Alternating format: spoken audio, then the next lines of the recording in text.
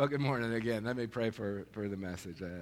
We're big on prayer around here because it's powerful. Father, come at this time to bring a message. I pray, Lord, that you would be in the midst of the message, that though it is my voice, the message would be yours, and that it would land in the places that it needs to land. I pray for each of us to hear through the filter of the Holy Spirit that which you would have for us. In Jesus' name, amen. So welcome to our At the Movies summer series. This is the second time that we've done this. The premise is really simple. The premise is that you can find God anywhere you look, even at the movies. So we've looked at Bohemian Rhapsody and Gifted and The Grinch Who Stole Christmas and Hacksaw Ridge and Princess Bride so far. Today, we have a brand new movie. It's Harold Green's favorite movie. It hadn't been out very long. How long? Like 80 years. Stagecoach. So I'll try to keep the spoilers to a minimum in case you haven't seen Stagecoach yet. But here's a little bit about Stagecoach. One, Hollywood's golden age tells us this about it. Stagecoach is a classic Western film. It was made in 1939, directed by John Ford, starring Claire Trevor, John Wayne. It's one of the most influential movies ever made, and it changed forever the way the Western genre is viewed. Previously, Westerns had always been cheap, kind of low-quality B movies, but after Stagecoach, they were elevated to a serious genre, able to explore complex social themes, as well as being universally praised by the critic. The film was a major box office success, and I never say this name right, but Roger Ebert.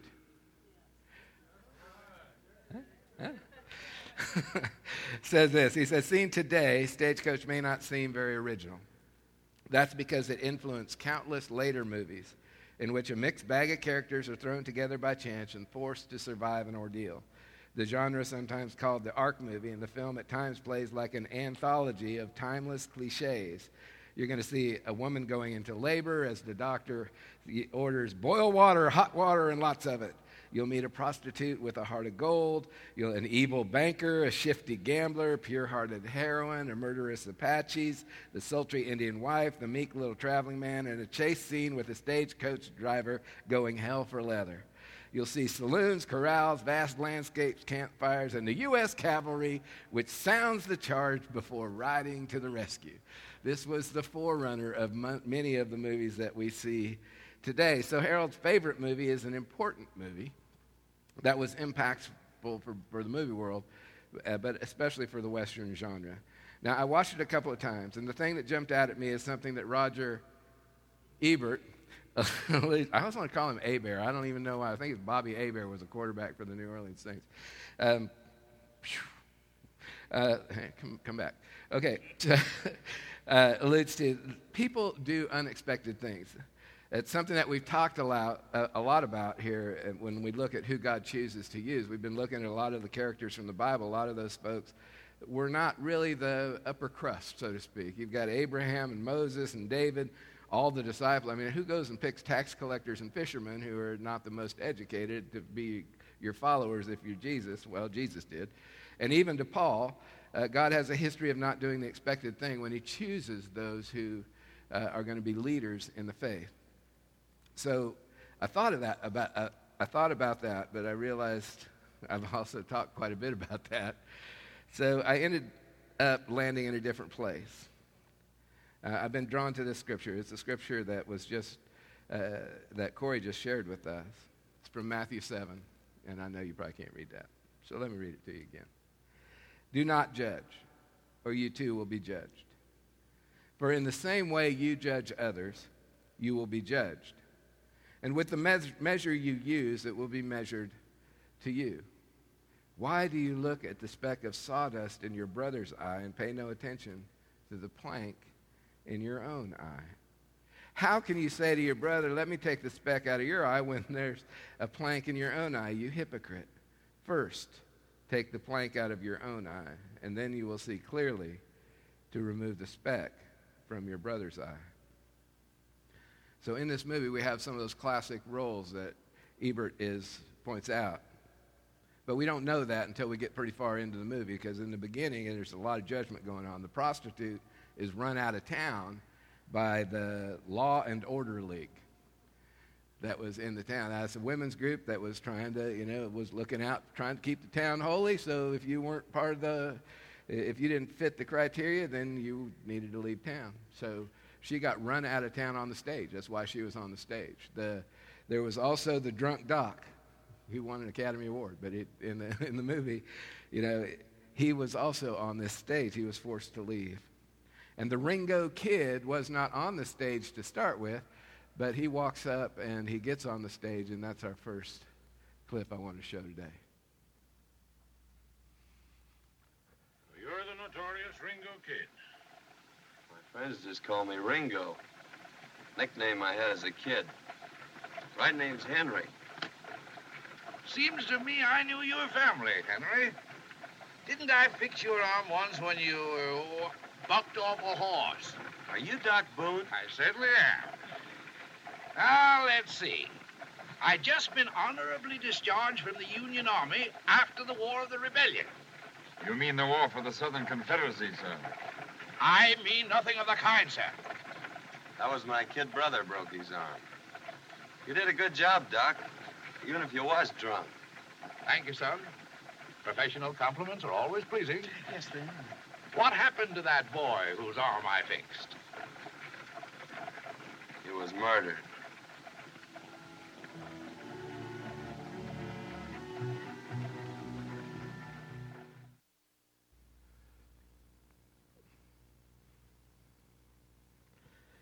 So you note that in this movie, immediately the Ringo Kid is cast into the bad guy role, right? The banker. He didn't say, you're even the Ringo Kid. He said, you're the notorious Ringo Kid. You're the bad guy. You're the one that has the reputation. And his response is, well, that's my nickname, but my name's Henry. The Southern gentleman, who's a gambler, is in this. And in this scene, we see some connections made by the bad guys. Over here on the left is the prostitute, and then the Ringo Kid, stagecoach driver, the gambler, the pregnant lieutenant's wife, the drunk doctor, the banker, a guy who sold whiskey samples, really, and the sheriff. So we have this cast that's all thrown together on this stagecoach. But in that scene, the connections are made by those we would cast in the role of bad guy, prostitute, bad, the Ringo Kid, bad, the gambler, bad, right? So the good versus bad is easy to see. Lines in the sand are drawn clearly, and we like that, don't we? Want that? Show me where it is. I want it either here or here. I want clarity. I want a black and white world where there is no gray, so that I can get it right, if I'm going to be honest. But that's what we're after so often. And isn't God's economy very different from that? Isn't that the opposite often of what God does and the way that he sees us and sees life in general? It reminds me of this parable. It's out of Matthew 20.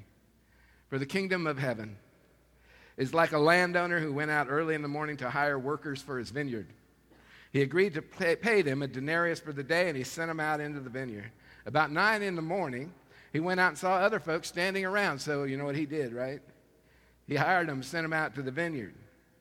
You also go to work, and I'll pay you whatever is right. So they went. And he went out again about noon, and he went out again early in the afternoon about 3, and he did the same thing. Again, at 5 o'clock, he went, and there were still others standing around. He asked them, why have you been standing here all day doing nothing? Because no one has hired us. And he said to them, well, you also go and work in my vineyard. When evening came, the owner of the vineyard said to his foreman, call the workers in from the last to the first. The workers who were hired about 5 came in, and each received a denarius. So when those came who were hired first, they expected to receive more. But each of them also received a denarius. And when they received it, they began to grumble against the landowner. These who were hired last worked only 1 hour, and you paid them the same as you paid us. You have made them equal to us who have borne the burden of the work and the heat of the day. But he answered one of them, I am not being unfair to you, friend. Didn't you agree to work for a denarius? Take your pay and go. I want to give the one who was hired last the same as I gave you. Don't I have the right to do what I want with my money? Or are you envious because I am generous? So the last will be first, and the first will be last. Kind of flips our economy and God's economy to different places. Or maybe the passage out of Isaiah 55, 8 and 9. For my thoughts are not your thoughts, neither are your ways my ways, declares the Lord. As the heavens are higher than the earth, so are my ways higher than your ways, and my thoughts than your thoughts. In the movie, what appeared to be the case ended up to not be the case. That first impression turned out to be the opposite of what almost every character's role was. Most of the bad guys ended up being good guys. Most of the good guys ended up being bad guys. Things were not the way they seemed. It's one of the reasons that I sometimes feel the weight of what I do, especially here on Sunday morning, because I know that what I teach is important.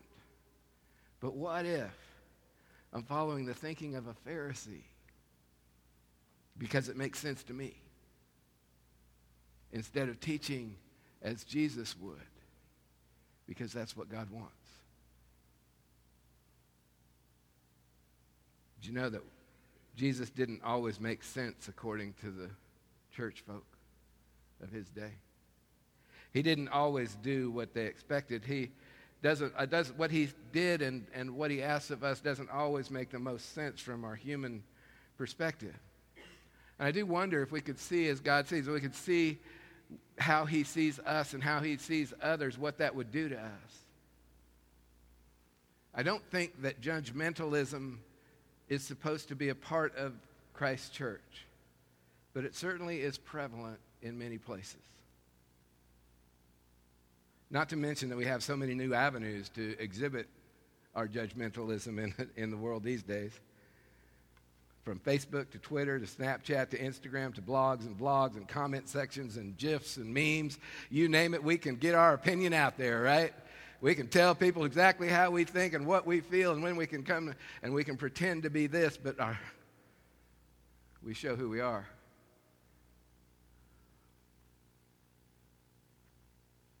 Things that we often post before we really think about what they say about us. Or even more importantly, what does this say about the God that I claim to believe?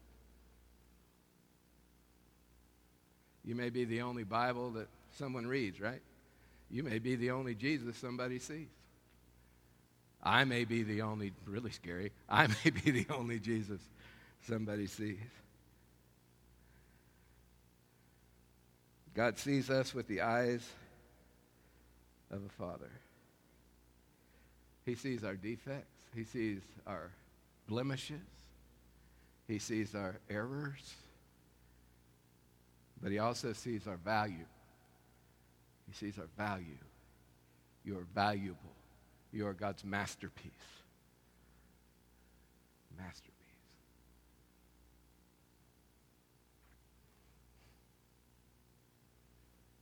But it's a valid question. What is our Bible saying? If we're the only Bible somebody reads, what's it saying?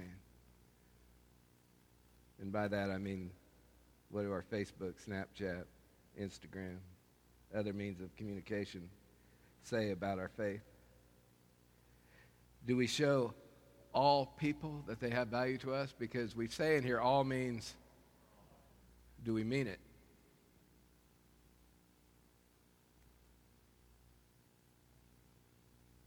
Yeah?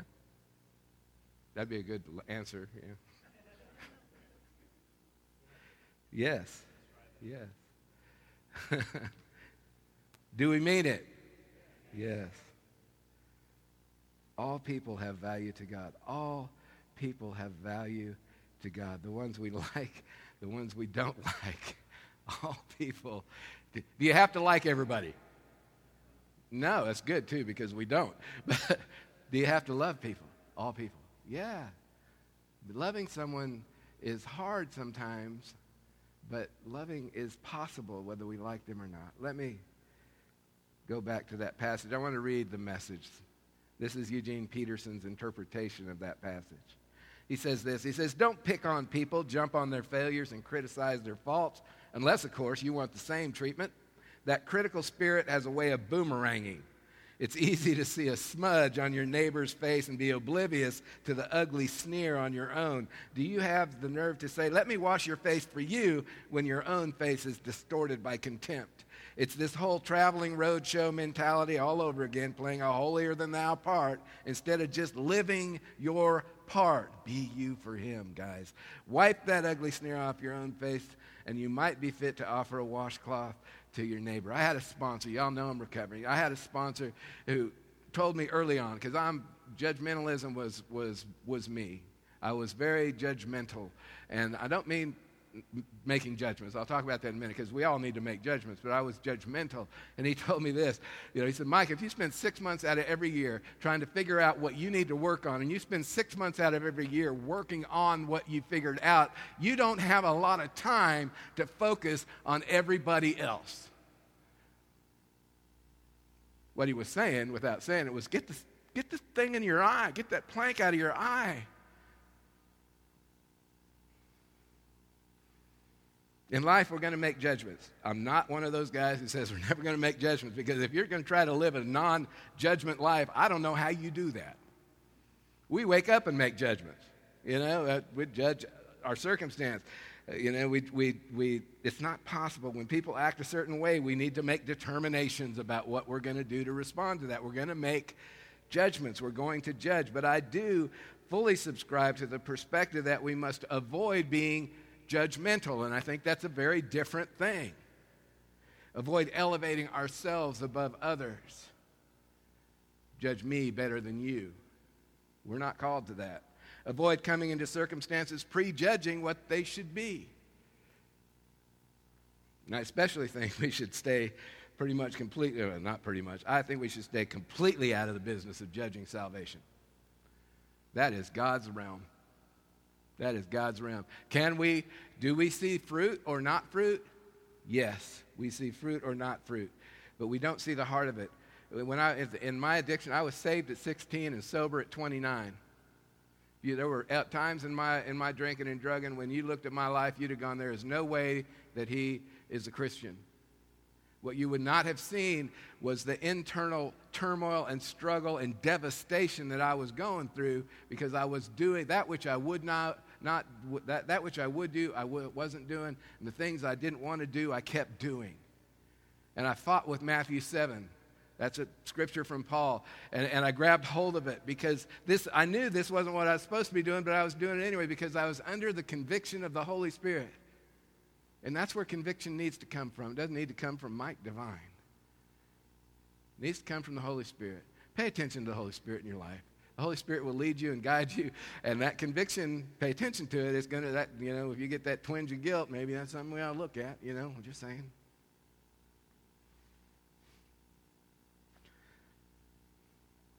So all of that stuff, though, you know what God did with that? Continues to do with that? Continues to use it in the lives of others. And he wants to do the same with you. You have a story. You have a story that will impact others. God wants to use your story. He wants to use your story. Judge not, lest you be judged, because the judgment you use is the judgment you will face. That ought to scare us, really. If you spend time thinking about that, it's like, uh-oh, I'm in trouble. So I try to choose grace. I'm a work in progress too. I know, I am who I am. I try to choose grace. I try to do that. I try not to elevate me at the expense of others. And I hope that you'll examine your life and look at that. At the end of this movie, they choose grace. Ringo Kid's facing off against three brothers and he's agreed to go back to jail. He had broke out so that he could face these brothers, and Dallas, the prostitute, has agreed to marry him. Is supposed to go to the ranch and wait for him if he survives. And here's the end of the movie.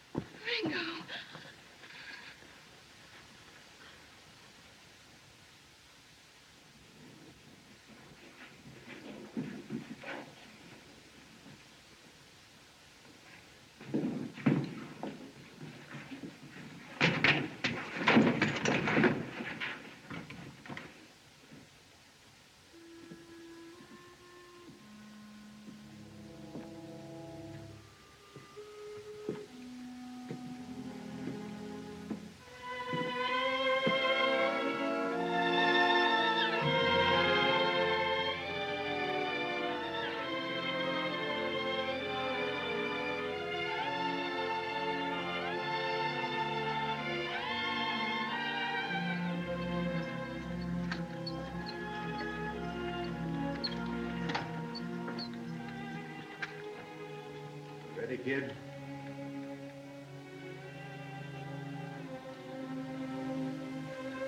Thanks, Curly.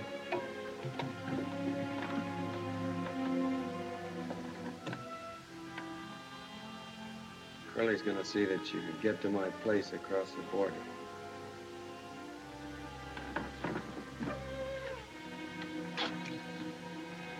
Oh. Goodbye, Dallas. Bye. Maybe you'd like to ride a ways with a kid. Please.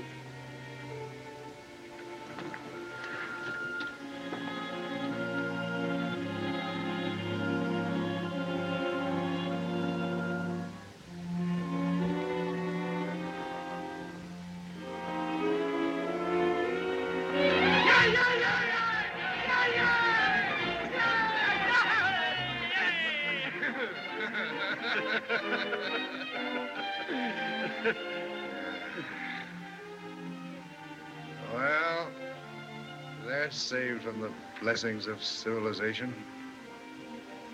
Yeah. Doc, I'll buy you a drink. Just one.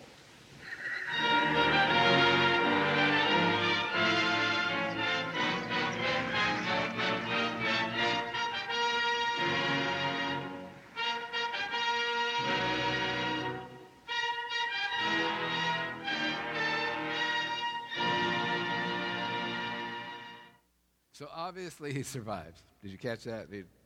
Never mind. So he was supposed to go back to prison, but he didn't, and the doc and the sheriff let him go. And they did it with a laugh, right? You know why? Grace feels good. Grace feels good. When we extend grace to others and we know that we have impacted and even it's a powerful moment. And it's the great hope, why I let that thing run to the end. The great hope that we have is that those of us who follow Jesus, one day we're going to be on that wagon. We're going to be riding off into the sunset, into a new life without all of the stuff of this one, where that internal battle is gone, where that which I would do, I don't do, and the things I don't do, I keep doing, when that's gone. And we are with our Savior. What a day that's going to be, right? It's going to be incredible. I can only imagine